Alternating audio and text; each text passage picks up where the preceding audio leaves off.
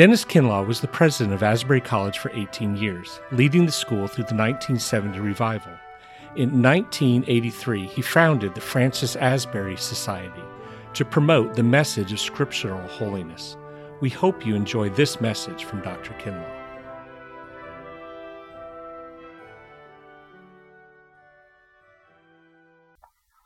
Let me read for you a familiar passage of Scripture from the second chapter of Paul's Philippian letter. Chapter 2 of Philippians. If then there is any encouragement in Christ, any consolation from love, any sharing in the Spirit, any compassion and sympathy, make my joy complete. Be of the same mind, having the same love, being in full accord and of one mind. Do nothing from selfish ambition or conceit, but in humility regard others as better than yourselves. Let each of you look not to your own interest, but to the interests of others. Let the same mind be in you that was in Christ Jesus, who though he was in the form of God, did not regard equality with God as something to be exploited. But he emptied himself, taking the form of a slave, being born in human likeness and being found in human form. He humbled himself and became obedient to the point of death, even death on a cross. Therefore God also highly exalted him and gave him the name that is above every name, so that at the name of Jesus every knee should bend in heaven and on earth and under the earth, and every tongue should confess that Jesus Christ is Lord, to the glory of God the Father. Therefore, my beloved, just as you have always obeyed me, not only in my presence, but much more now in my absence, work out your own salvation with fear and trembling. For it is God who is at work in you, enabling you both to will and to work for his good pleasure. Do all things without murmuring and arguing, so that you may be blameless and innocent, children of God without blemish in the midst of a crooked and a perverse generation, in which you shine like stars in the world. It is by your holding fast to the word of life that I can boast on the day of Christ that I did not run in vain or labor in vain. But even if I am being poured out as a libation over the sacrifice and the offering of your faith, I am glad and rejoice with all of you. And in the same way you also must be glad and rejoice with me. I hope in the Lord Jesus to send Timothy to you soon, so that I may be cheered by news of you. I have no one like him who will be genuinely concerned for your welfare. All of them are seeking their own interests, not those of Jesus Christ. But Timothy's worth you know, how like a son with the Father he has served me in the work of the gospel. I hope therefore to send him as soon as I see how things go with me, and I trust in the Lord that I will also come soon. It's a very interesting theme in Scripture that plays a bigger role in Scripture than I once thought it did. And that is the fact that Jesus is the true man. So oftentimes we speak, or I find myself speaking about the fact that in Jesus Christ we have an opportunity to see what God is like. Because you will remember that Jesus said, if you've seen me, to Philip, if you've seen me, you've seen the Father. And he said, if you receive me, you get the Father. And if you miss me, you miss the Father. And so Paul says Jesus is the image of God. And so we think of Jesus Christ as the revelation of God. But I think we need to face the fact that the Scripture indicates that in Jesus, you see what a man's supposed to be. We live in a world in which it's like somebody going to a junkyard and pulling an automobile out and saying that's an automobile. Because you see, man is fallen and damaged by sin. And if you want to see what an automobile is, you don't go to a junkyard. You go to a place where they've got a new one that's fresh and untouched. And you know what an automobile is. Now, the only place that you can ever see an undamaged human being is in Jesus Christ. And so he is called the true man. Now, the Scripture picks that up and calls him either the second Adam or the last Adam. And the picture is that the first man, Adam, was the one who created the problem. Adam sinned and trouble came into the world with its disintegrating destructive forces, and so we're damaged goods. And God looked for a way to cure us. I remember when I first found that passage in Isaiah 59 that most of you have heard me preach on, where God looks for a man, and He's astounded that He can't find one. The omniscient one who knows everything is shocked because he can't find a man to fit his needs, and he is searching because he needs one. His circumstances are such that he needs an individual, because the problem of the human being, the problem of man, your problem, mine, can't be solved in God. Your problem and mine can't be solved in heaven. If a man's problem is going to be solved, it's got to be solved in man. And so God looks for somebody who can be the instrument for the salvation of us all and the redemption of us. And He couldn't find one. So in Isaiah, it becomes very clear that He says, when I couldn't find one, I had no option. I had to become one.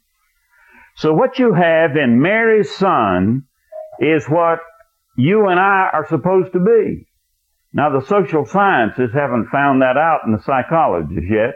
But that's exactly where you will find out what it truly means to be human.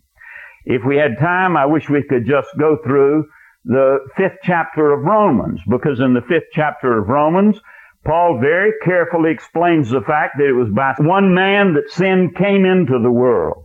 And he says all of the curse of sin that has come into the world came because of the sin of one man. It was through one man that the trouble came. And then he says, through one man, the answer comes. And that one man through whom the answer comes is Jesus Christ, Mary's son. And He is a true man, a true human being. Now, if you read the 15th chapter of 1 Corinthians, you will find the same theme picked up. And there is a passage where he speaks about Adam being the first man and the problem came in. And it was that Jesus Christ is the last Adam, and in this last Adam, we get the answer to all of our needs. Let me take just a moment and read just a verse or two from 1 Corinthians 15 to point that up. Look at verse 20 of 1 Corinthians 15. But in fact, Christ has been raised from the dead, the first fruits of those who have died. And since death came through a human being, the resurrection of the dead has also come through a human being.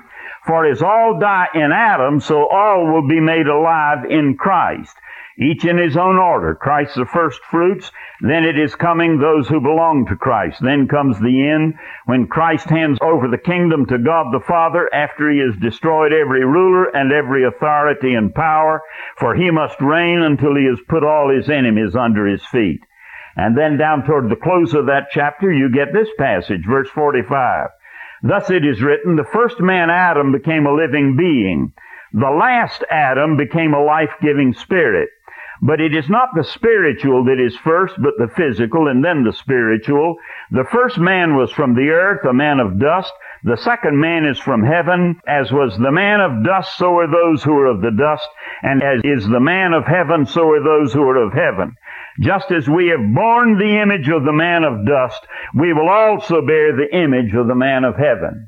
And you get the theme in the New Testament where what Christ did when He died was in order that the image of Christ might be renewed in us, that we might be remade in the image of Christ. It's interesting, the doctrine of the atonement that you find in the early centuries of the church. When you get into the Middle Ages, we get more into a juridical philosophy of the atonement where we have sinned, we've broken the law, we're under judgment because we've broken the law, and Christ paid the penalty for our sin, and so we don't have to suffer the penalty of our sin.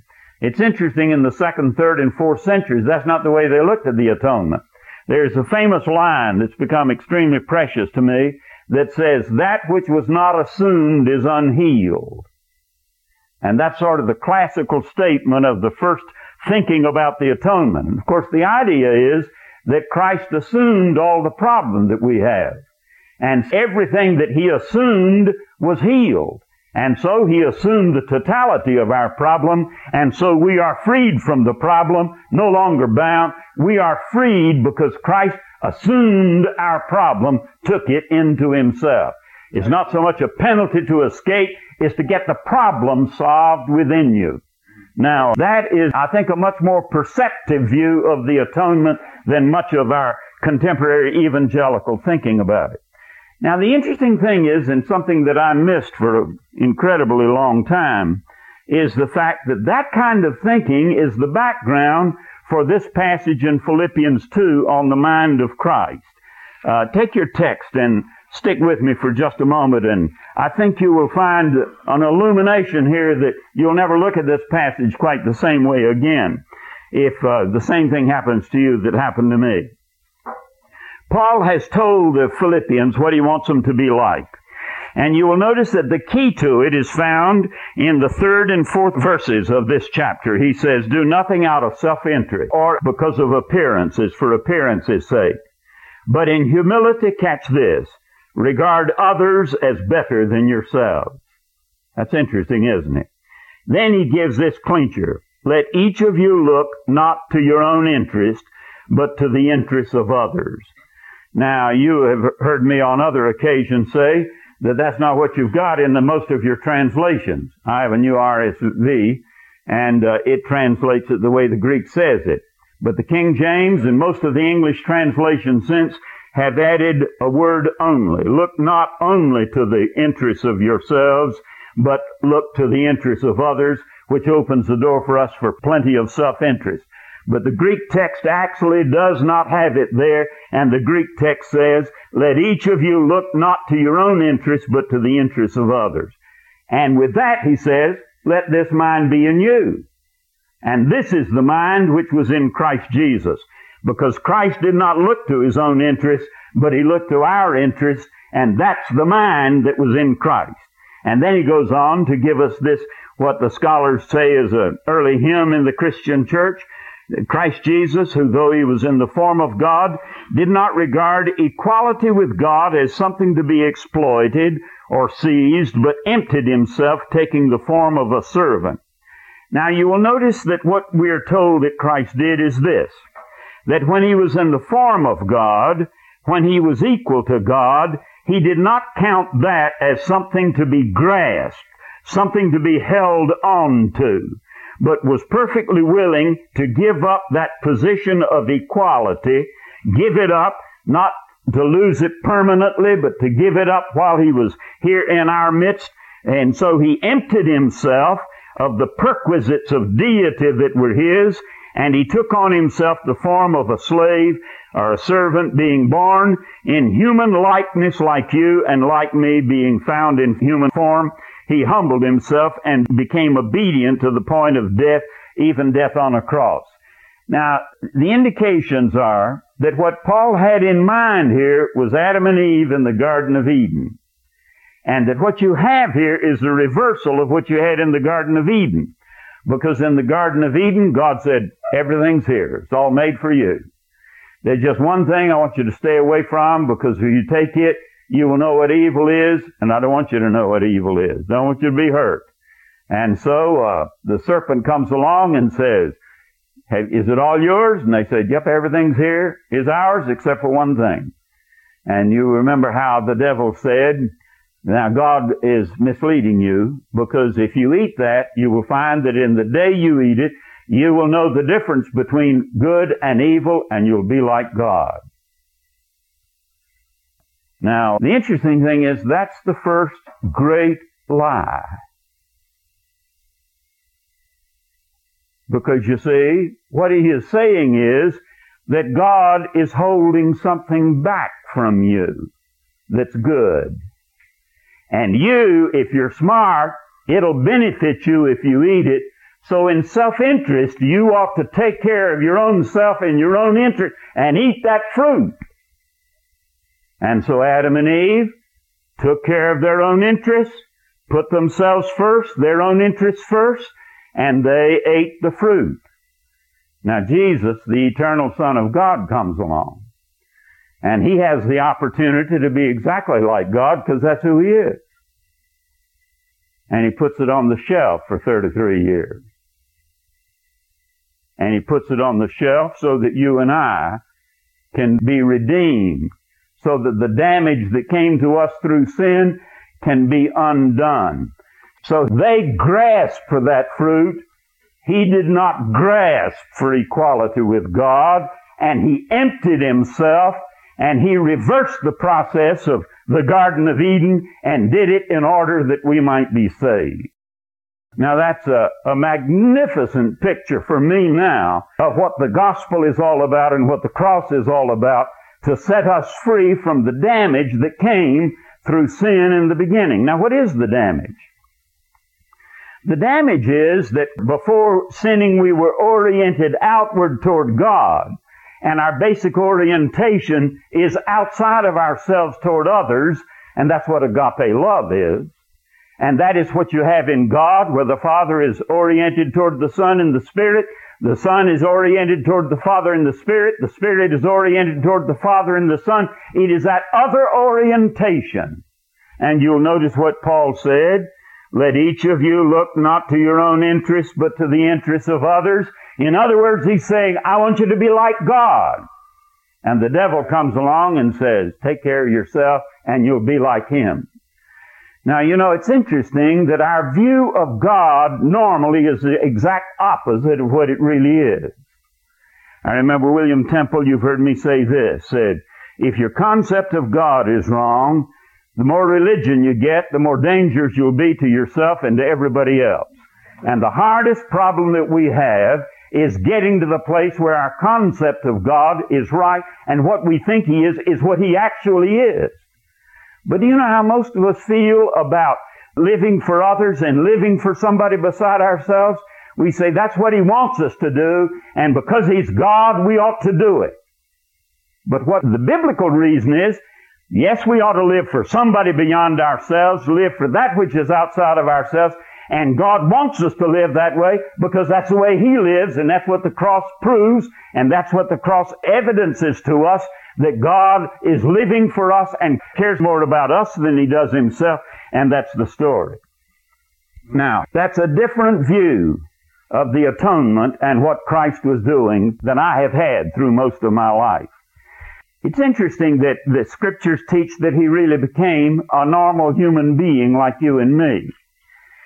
I don't know about you, but when I was growing up, I grew up in the days when modernism was rampant, and I remember that I never expected to meet an intelligent person when I was 16 who believed in the deity of Christ, because we were taught that He was a good man, and in ancient days they believed in the deity of Christ, but now we were beyond that and more progressive and so forth. I got converted, Christ became a part of my life, and I was ready to shed my blood for His deity.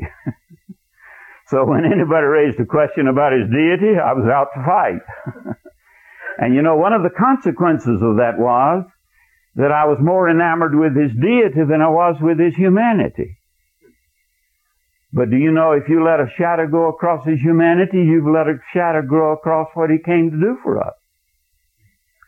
Because if you'll read Hebrews, and we don't have time to go into all the text, but just look at the second chapter of Hebrews, and then look at the fourth chapter, and you'll find that we're told that He became one of us, and that He was tempted in all points like as we are. Now, you know, I'd read that, but I had trouble really believing it, because I knew He was the eternal Son of God, and He could handle the devil and everybody else. And I knew I had weaknesses. And living right was a battle for me. And so I thought, well, He died for me, and I appreciate that, but really, He never has been fought with the battles that I have. Have you ever been a teenager and tried to keep your inner soul clean? Keep your inner mind and spirit uncontaminated? Have you ever tried that as a teenager? I thought, surely He didn't have any of these battles. But you know where I've come in connection with this because of what He's taught here, and I think is very clear in Scripture? I think what He emptied Himself was the rights to all of the surplus that went with Him being the divine Son of God. And when He became one of us, He emptied himself and put that on a shelf. And it decided, opted, chose, voluntarily said, I will not use any of my divine powers for my self-interest while I am down here being one of them. Now, the New Testament says that He's the one who's going to judge us. And I like to think that the one who will judge me has been where I've been and suffered what I've suffered. And the only way you can get Him knowing what we've suffered, judging us, saying, I've been where you've been, and you didn't have to sin, is for Him to empty Himself of the perquisites that went along with His deity. Now, I've come to the place, let me pin it down in just this word, I do not think that Jesus availed Himself. I think He had access to them, but I don't think He availed Himself of any means of grace that's not available to me. Because if He availed Himself of any means of grace that's not available to me, He's never been where I am. And He did it without forfeiting His deity. He is the eternal Son of God, and He continued His work as the eternal Son of God, but never once used that for Himself. Now, the thing that opened that up to me is a prepositional phrase, or set of prepositional phrases in the Gospel of John. And you know I have the vaguest interest in prepositional phrases, I'm aware of that. I used to have to teach them grammar, and so I see some of these things because, you know, ancient patterns that go. And in the Greek, they are much more obvious than they are in English. The English smooths things over. But in the Greek, they just sort of jump out at you. And you know what they are? There are three expressions, apemautou, heautou, and ex-heautou. And the apemautou is from myself, and the heautou is from himself. And the heautou is used when he's speaking of himself in the third person, when he speaks of himself as the Son of Man. But when he's talking first person, he says, from myself. And when he's talking third person, he says, from himself. And then there's one occasion where he says, out of myself. Now, there are 14 occurrences of those phrases in connection with Jesus and His activities. But let me tell you where they occur. It's when, you remember He healed a man on the Sabbath day and told him to take up his bed and walk. And the Jerusalem authorities, priestly authorities, were very unhappy about that. Because, you see, it was against the law to carry a burden on the Sabbath day. I've told most of you about a Jewish friend of mine who smokes a pack of cigarettes every day except Saturday. And on Saturday he didn't smoke. And I asked him why he didn't smoke on Saturday. Because it was a sin? He said, no. Because you're not supposed to carry a burden on the Sabbath, and I haven't found a way to smoke without carrying one. And so you will notice that on the day that he campaigns on Saturday or has to work, he has somebody else switch the lights for him. Now, they believe that it was wrong to carry a burden on the Sabbath. And he hid them at the place. I missed it for many, many decades. But he said, my Father works hitherto, and I work. And you know what he was getting at? It rains on the Sabbath. And who makes it rain? The Father. Women give birth to babies on the Sabbath. And where do they come from? God works all that out, the Father. So on the Sabbath, the Father works, and so Jesus says, my Father works on the Sabbath, and I do too. Because I've healed a man on the Sabbath. And that said, you're making yourself equal to God. So it's in that context, when they're talking about His relationship to His Father, He says, I just healed a man, but He said, I can do nothing from myself. Now that sets the stage for the Gospel of John, the 14 occurrences of those phrases. I can do nothing from myself. They pin him about his teaching, and he says, oh, it's not my words. My words don't come from myself. I only speak what I hear my Father say. His works are not his own. His word is not his own. His life is not his own. He draws his life from his Father. Now it's interesting, if you follow them through in the 14 cases, there's only one place where he does anything from himself for himself. I wish I knew how to say this as dramatically as I feel it and as it really is. Do you know what the one occasion where he says he does something from himself? So he's saying, I do it for myself. It's when he's talking about the good shepherd. You know, shepherd keeps sheep so they can either wear them or sell them so somebody else can either wear them. But he says, the good shepherd keeps sheep so they can eat and wear him. The good shepherd lays down his life for his sheep. Now he says, I have authority. The Father has given all authority to me. He's got plenty of power. But he said, I have the right to lay it down, and I have the right to take it up. No man takes it from me. I lay my life down from myself. Now that is the only place I can find in the Gospels where Jesus ever does anything for himself. He lays down his life for you and me.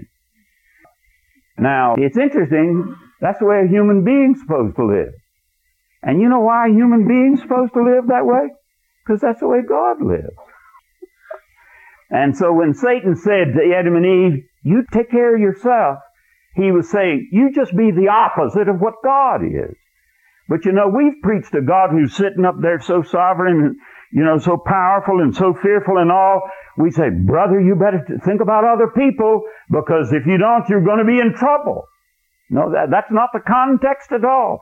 The context is, God is one where each person cares more about the other than he does himself, and he wants us to enter into that fellowship. And so Paul says, let each of you look not to your own interests, but to the interests of others. Let this same mind be in you, which was in Christ Jesus. There are two of those 14 instances that are not referring to Christ. But one of them is in the 16th chapter when he says the Comforter. The Holy Spirit doesn't speak from him, of himself or from himself. And he doesn't work from himself. So now you've got the perfect picture of Jesus, who doesn't live for himself. And now you've got the Spirit, who doesn't work for himself. But the Spirit works to glorify the Father and the Son and to redeem you and me. And so the Spirit is this other-oriented Spirit, and that's the way he lives. Now the other place that is not referring to Jesus is in 15:4, where he says about a branch.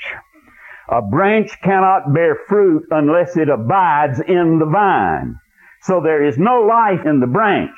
The life is in the vine, and the branch draws its life from the vine, and the branch has no fruit in itself. The branch draws the resources from the vine that enable the branch to be fruitful. And that's the picture of what we are supposed to be, where we draw our life out of God, and then it is shared with others.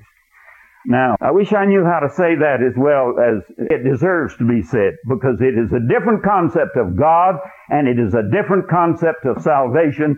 And that's what God is like, and that is what salvation is to be, to make me like him. Now, it's interesting, there are illustrations in the Gospels that illustrate how he refused to use this divine power for himself. At the temptation, you read it in Matthew, you read it in Luke. You remember, he went into the wilderness, and after 40 days fast, when he's desperately hungry, because he's just like you and me. If you were to fast 40 days, what you would experience would be what he experienced. So he's hungry. The devil comes to him and says, one of these days, you're going to take 5 loaves and 2 fish and feed 5,000 people. You have the power. Take those rocks there and turn them into bread. You can do that. and then you can satisfy your own thing. He says, that's not the way this act goes. So he refuses to use his divine power for himself. Now the second thing is, in the temptation, when the devil takes him up on the pinnacle of the temple and says, now if you'll just cast yourself off, the angels will take care of you. And he says, no question about that. But we ain't going to do that. Because I will never use, while I'm here, being one of them, resources that are not available to them. And so, he will not cast himself from the temple. But now the one that's gotten the closest to me is this. It's the cross. You remember when he was arrested, Peter pulls out his sword and clips Malchus's ear, and Jesus said, Peter, you don't need to do that. If I wanted to, I could ask my Father and he'd send 12,000 angels down here. I have a right to do that. But I'm not going to do that. That's not the way we play it. I'm playing the role of one of you, and there are no resources available to me that are not available to you. Now, before I go to the cross, let me say, yet without any resources that are not available to you and me, look at the life he lived. Now, how did he do it? If you look at the Gospels, he's very clear that the key to his life is not in his human life, is not in his deity. The key to his human life is in the Holy Spirit that is operative within him. You will remember that he was conceived by the Holy Spirit. That's the way his human life began. And the Holy Spirit, through that conception, gave him to us. I think there is something comparable to that in the new birth. Because what does it mean as Jesus talked to Nicodemus about being born again? It's born of the Spirit. And just as God, through the Spirit, gave life to a man who is the Christ, God can put spiritual life into me, and there's something comparable there, an analogy. You'll remember the second thing had to do with his ministry, and it was the baptism. The Spirit came upon him, and he had no ministry until the Spirit came upon him.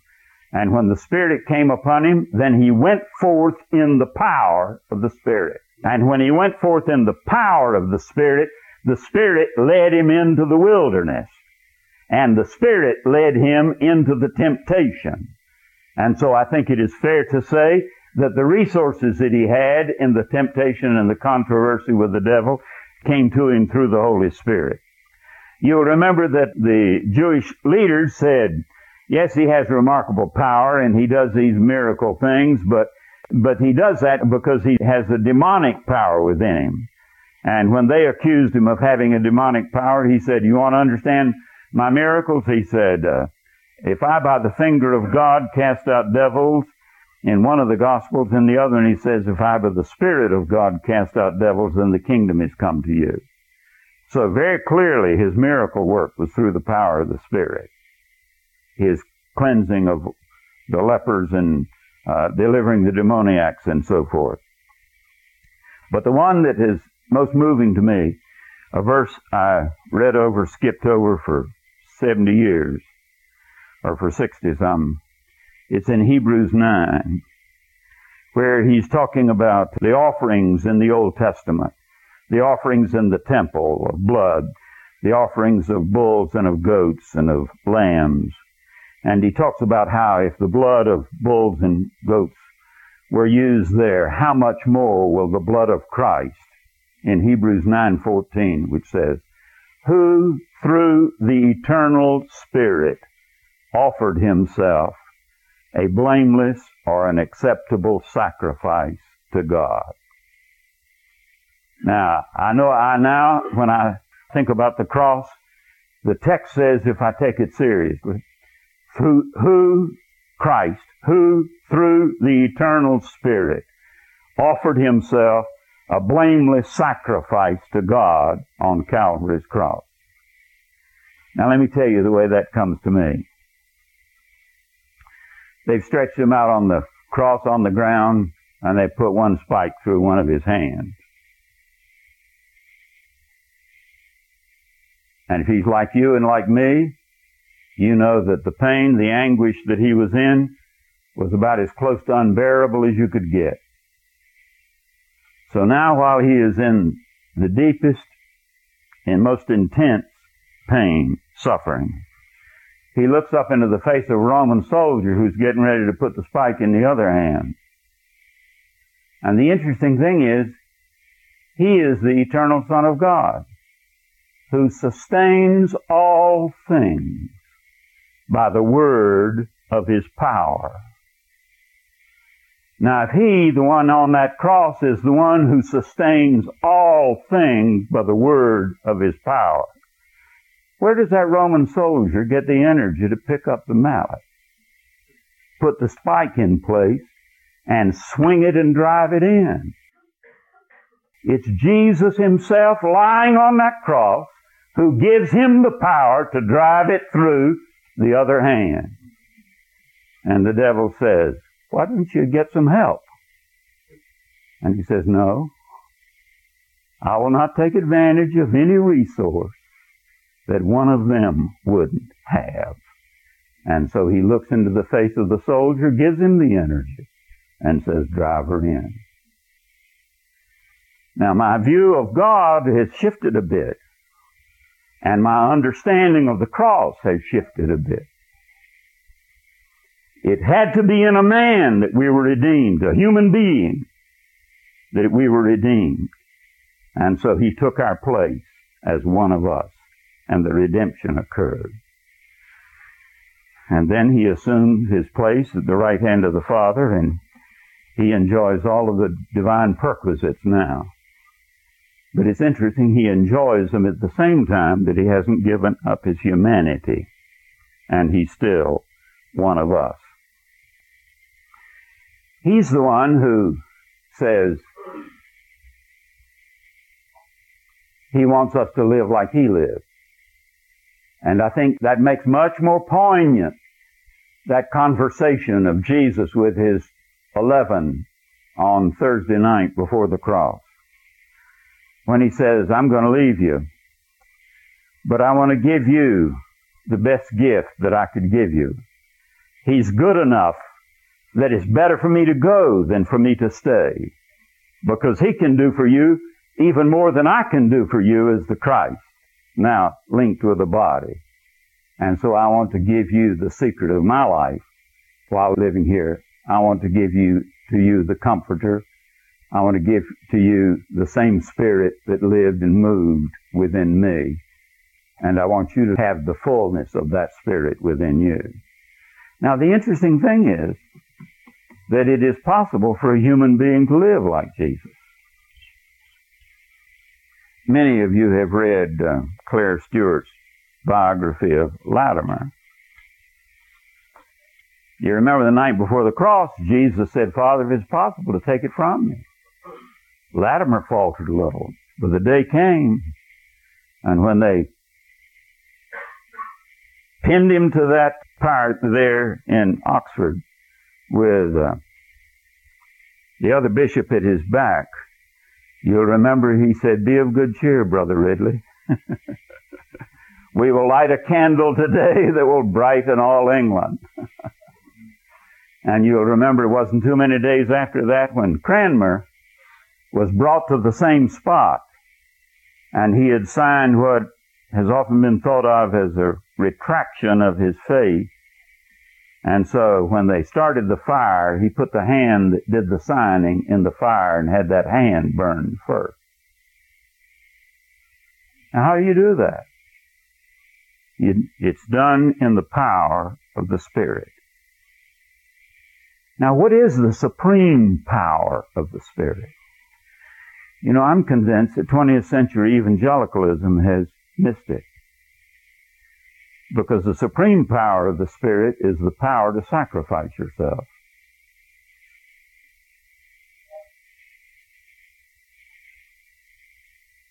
And we've spoken about the power of the Spirit in terms of the kind of miracle deliverance that Jesus declined to use for himself. But I suspect there's more of the power of the Spirit in a day with Mother Teresa than with most of us that preach on the Spirit and in that sacrifice of oneself.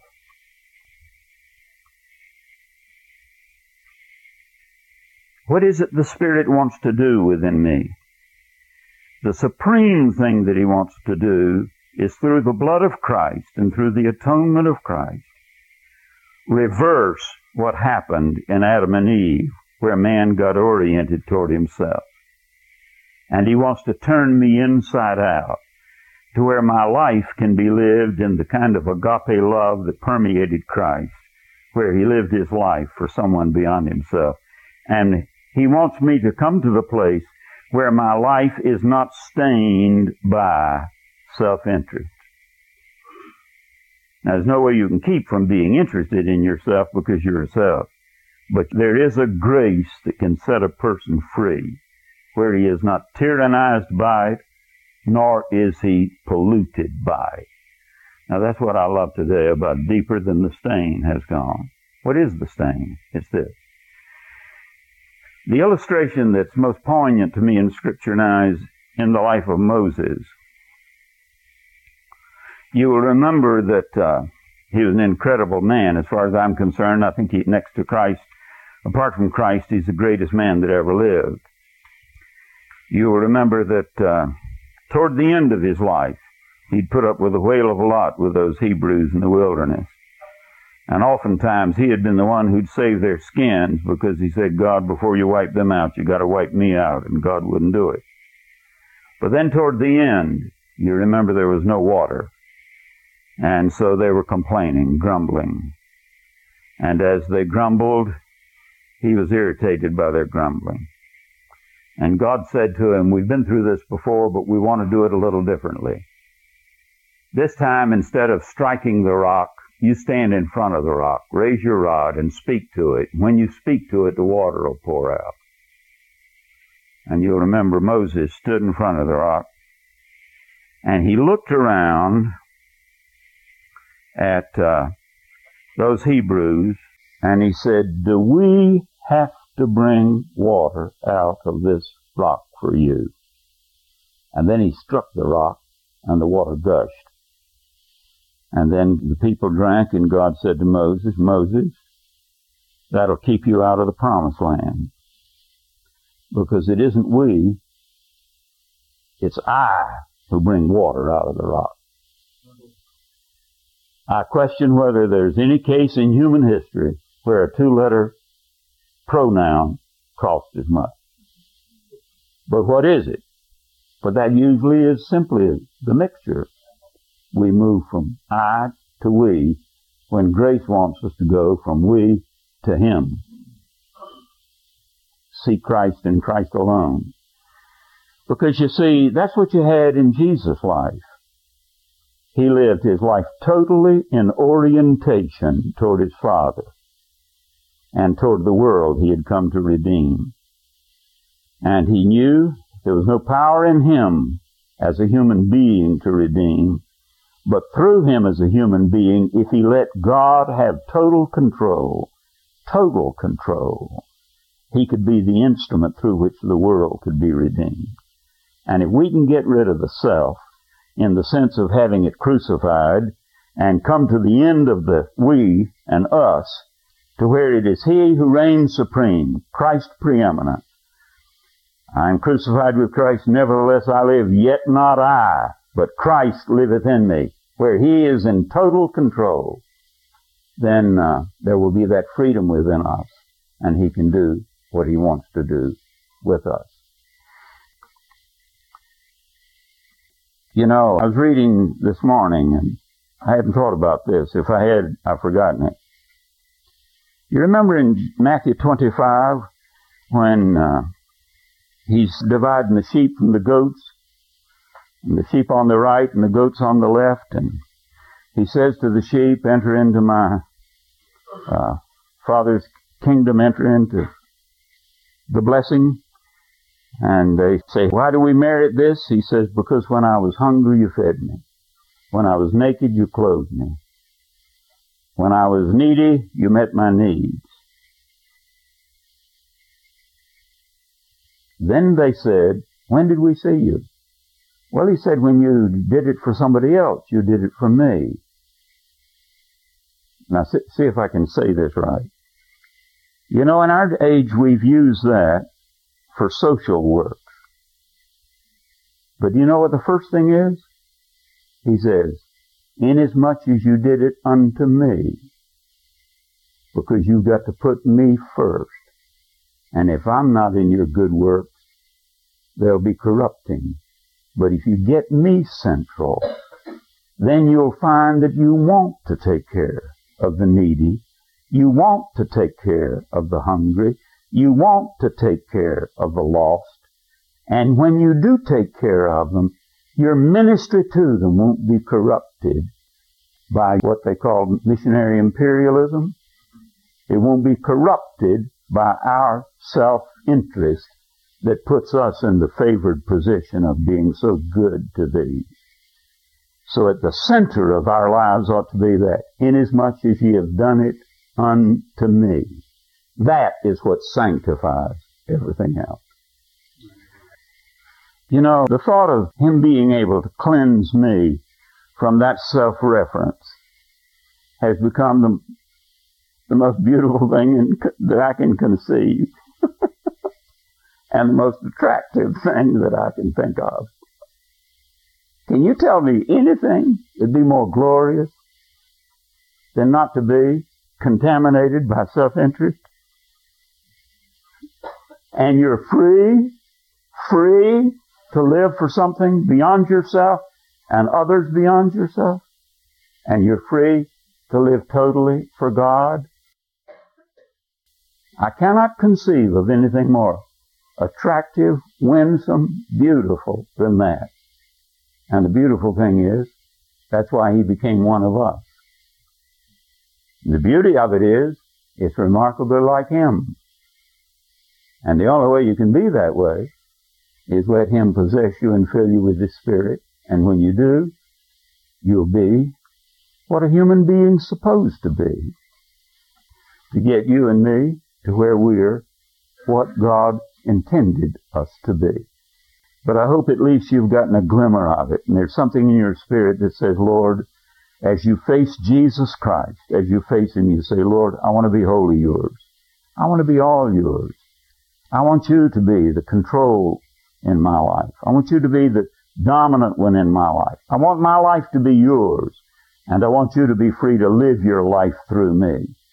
I think if you pray that way, and if you do that in your personal relationship with him, I want to say there'll begin to grow in you a belief, yes, he can do it.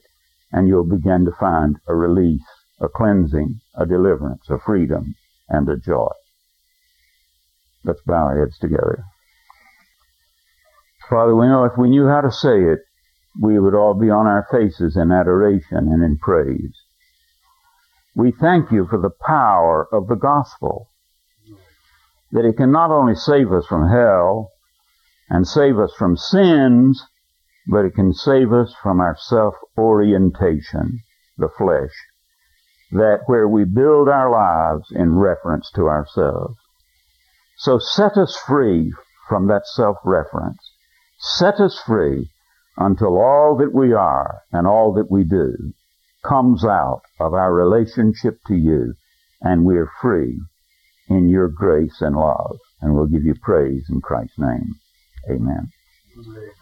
Bless you.